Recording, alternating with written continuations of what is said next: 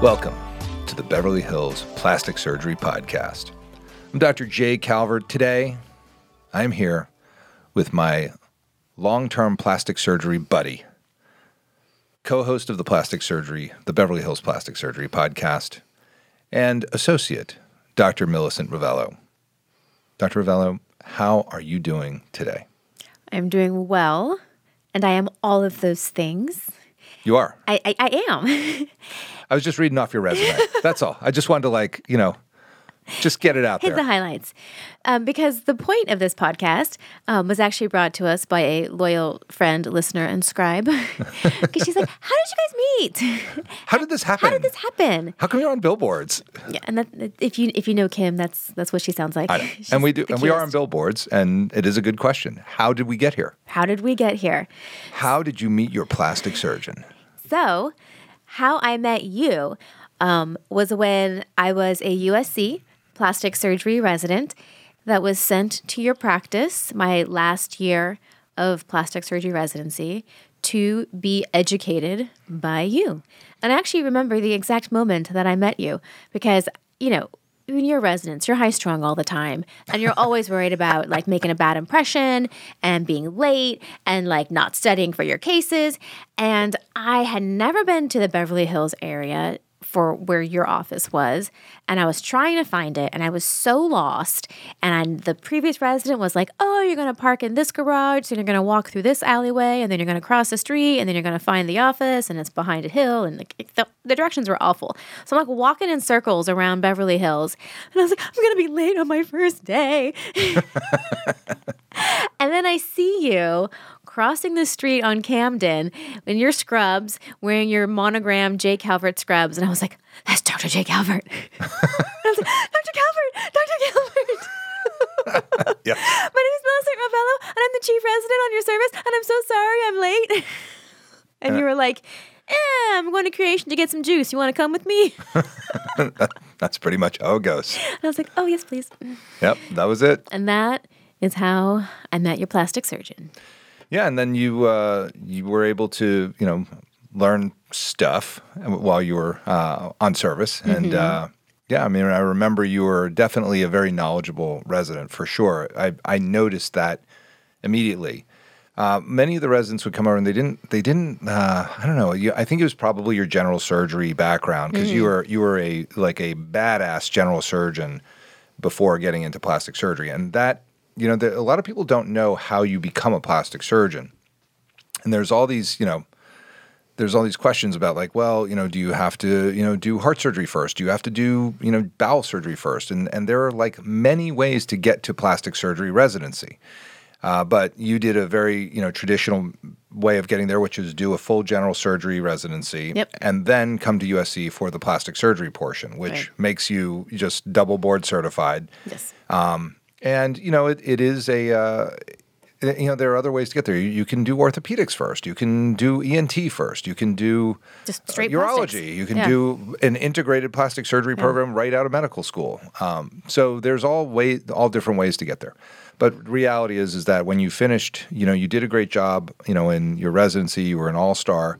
Obviously, I picked up on that. And that's when you were done. I invited you to kind of hang out in Roxbury and say, look, you can build a practice here. I said, I don't have a job for you, because at the time I really didn't. Hiring somebody is a very big responsibility. Mm-hmm. So I give a lot of credit to the guys and gals who say, I'm gonna hire an associate to work for me, because that means providing them with a salary and with personnel, and you're with investing a ton of money into that person. But I did say you could hang out, and that I would help you and teach you and do all that I could to make you the best plastic surgeon possible. And I think, that's when you were able to really rise up in your career, which, you were able to find your hospital-based practice. You were able to find your aesthetics-based practice in Beverly Hills. And the whole time we were, conversing and making, the academia of what we do kind of a priority. Yeah. I mean, that is how I sort of landed there. Obviously, you already had the practice set up. And when I was finishing my residency, 9 months after I'd first met you, I needed a job. I was coming out. I needed to make money because that's what happens when you Yes, you finish do. training. You got to make money. And LA is a really hard place to set up shop as a plastic surgeon. There's just so much competition, and there are very, very few practices that will hire you, unless you're working in a university system or, you're doing all the big recon type of stuff. And so I just needed a job. And my program director in my residency directed me to you. He was like, yeah, I don't really know how to help you. I don't, go talk to Jay Calvert. He seems to have his finger on the pulse in this city. So I'm like, dear Dr. Calvert, I'd like to talk to you about a potential. And I had no idea what you would say. I just showed up meeting with you and I was like, I don't know what to do. Like, I need to stay in the city. And do you know of anybody or do you know of any places? And you were like, why don't you open up shop here? And I was like, oh, that was not where I was going with this, but that was okay. When can I start? So I hung a shingle and opened up shop in your office, and it worked out really well because and to this day, we still have two totally separate practices. Like from a financial standpoint, they're separate. They don't mingle. We share some of the same personnel and office space. But you have your practice and you run it in a certain way, and I have my practice, and we just happen to be in proximity to each other with some overlap of using the fellows and the facilities and the personnel. And it's worked out really well. I was able to really, build my practice, gain my experience, bring in my patients, all while having, a really trusted, experienced surgeon, who can help me out when I have questions or, have, just support in general. Yeah, there's a lot to that because, when you get started, you can make a lot of mistakes or you can make a few mistakes. And if you have somebody that you can kind of bounce things off and say, what about this? And somebody can run in the OR and check on, what you're up to. And, and I think really your advancement in, for instance, in facial aesthetics, like that. Yeah, that was huge. That's a big deal. Yeah. Like you got people flying in for facelifts now. That didn't happen, and you're not, like me, 20 years out of your residency. You're a lot younger than your senior associate here, but you are already very advanced, and especially, I see your patients, I was taking the sutures out of one of your facelift patients and she looked fantastic. She was literally over the moon with her result, and she should be. It is a great facelift, and that is, and you didn't do a aesthetics fellowship. You didn't do any of the things that, kind of get you to where you are now in that amount of time, but just from the relationship that we've had as associates, I think it's huge. And from my standpoint, you've really brought a lot to the table for me in terms of my breast practice, which I do a ton of breast surgery, but the stuff you do, mere mortals will shudder at the stuff that you're doing at your hospital-based practice with your weight loss patients and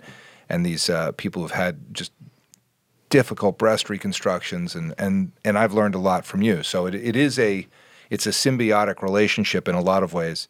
And then, of course, the podcast came about when I started doing my hockey podcast, and because I love hockey. I don't know if anybody knows that, but in case our listeners don't know, because we actually don't talk about that on this podcast. No. You have like a whole other podcast, by the way. I do. It is and it's a podcast that anybody listening to this podcast, unless you are a hockey fan, you can't even get through 5 minutes of it. That's something they probably don't even know because there's no not a whole overlap. lot of cross population there other than you. No, but I love hockey. And so I was doing a hockey podcast because that is an interesting story. After the Vegas Golden Knights came to be, I was very I was helpful in assisting the owners of the Vegas Golden Knights in writing their pitch to the NHL, to Gary Bettman, and sort of what they were doing early on, because they weren't really hockey people. They were more basketball people. And after they got the team and things were going great and they were selling tickets left and right, my friend was like, you need to do something with your hockey knowledge. So I started podcasting because I didn't know what else to do. And then I got called by the owner of Podcast One to come in. And so that's when Dr. Hockey came to be. And as I was doing Dr. Hockey, I was like, I have to take some real estate in the plastic surgery podcast world. If I don't do that now, I was on the very, very front end of that podcast wave, scene, yeah. as much as, Blake Griffin in our favorite little video clip is like, I'm starting a podcast. I really think I got something to say, in the shit people say, LA people say.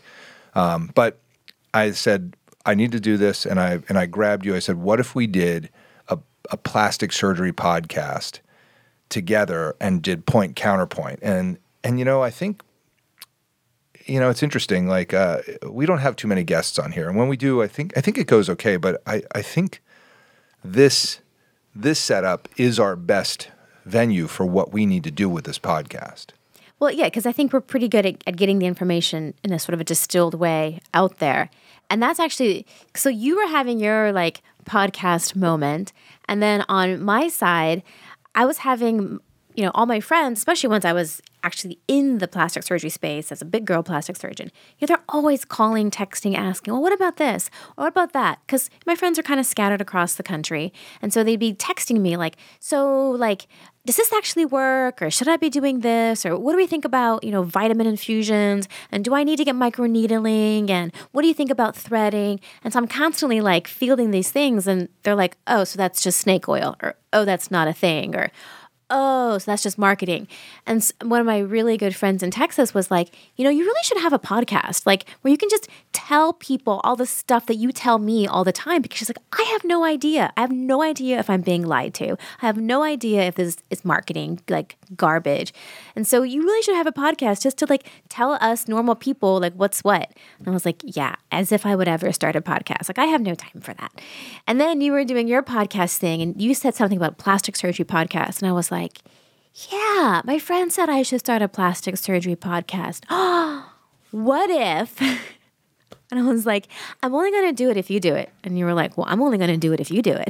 Yeah, it's not. I didn't want to do it solo. That's for sure. This is a really and it's good that it's you and me, because and I was listening to one of my favorite podcasts is Smartless, and it's Jason Bateman and Will Arnett and Sean Hayes.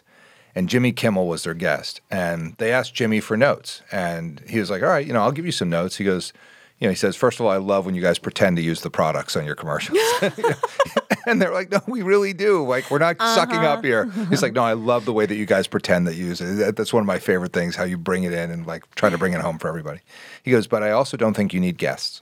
He goes, I think I think the three of you, some of my favorite parts of the podcast is when the three of you just sit there and banter and talk to each other and go around and around. And I think for us, it's the same thing. I mean, our guests are effective when we choose them for what we need them to talk about or whatever. And I think we'll have more guests, going forward. But especially, that we have the studio space the way it is. We'll need to explore the studio space, just like Bruce Dickinson said.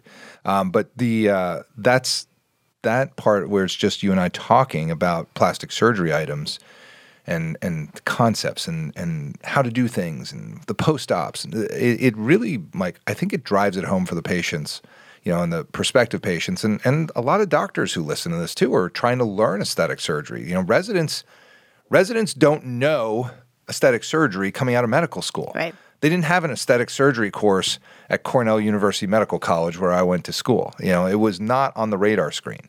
So by the time they get to their residency, they're learning just like anybody. Mm-hmm. And this brings it home for a lot of people. Yeah, it's good. It's been great for patients. We try and dispel a lot of that social marketing stuff, like we mentioned earlier, and just give patients like the nitty-gritty, honest truth of what you need to know about plastic surgery. And it has been helpful, yes, for other plastic surgeons who are out there and listening as well. And I think it's just, I think it's been exactly what we set it up to be, which was just like an honest discussion about plastic surgery.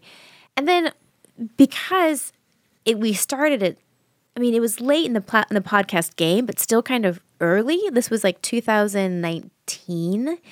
It was before lots of people had podcasts. And I remember talking about that with you and being like, at some point, podcasts are going to become like part of every plastic surgeon's, social media presence, how patients are going to get to know their plastic surgeon.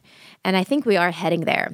I think more plastic surgeons are definitely out, doing their own podcast, getting their own voice and their own, truth out there to their prospective patients.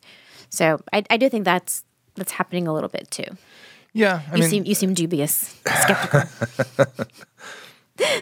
Some more than others. I think the problem is that it's not easy to run a podcast. I don't think this is for everyone. I talked to some marketing guy when we were at IMCAS one year in Paris. That sounded very, very awesome for a second. When we were in Paris at an IMCAS meeting.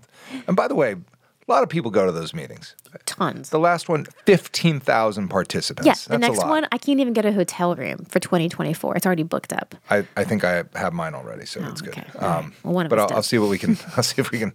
I'll talk to my people and see what we can do for you. But I think he asked me. He goes, he was about to go out on this panel. He goes, what has been like? He was like looking to like have me say something that he could take and go up on the panel with.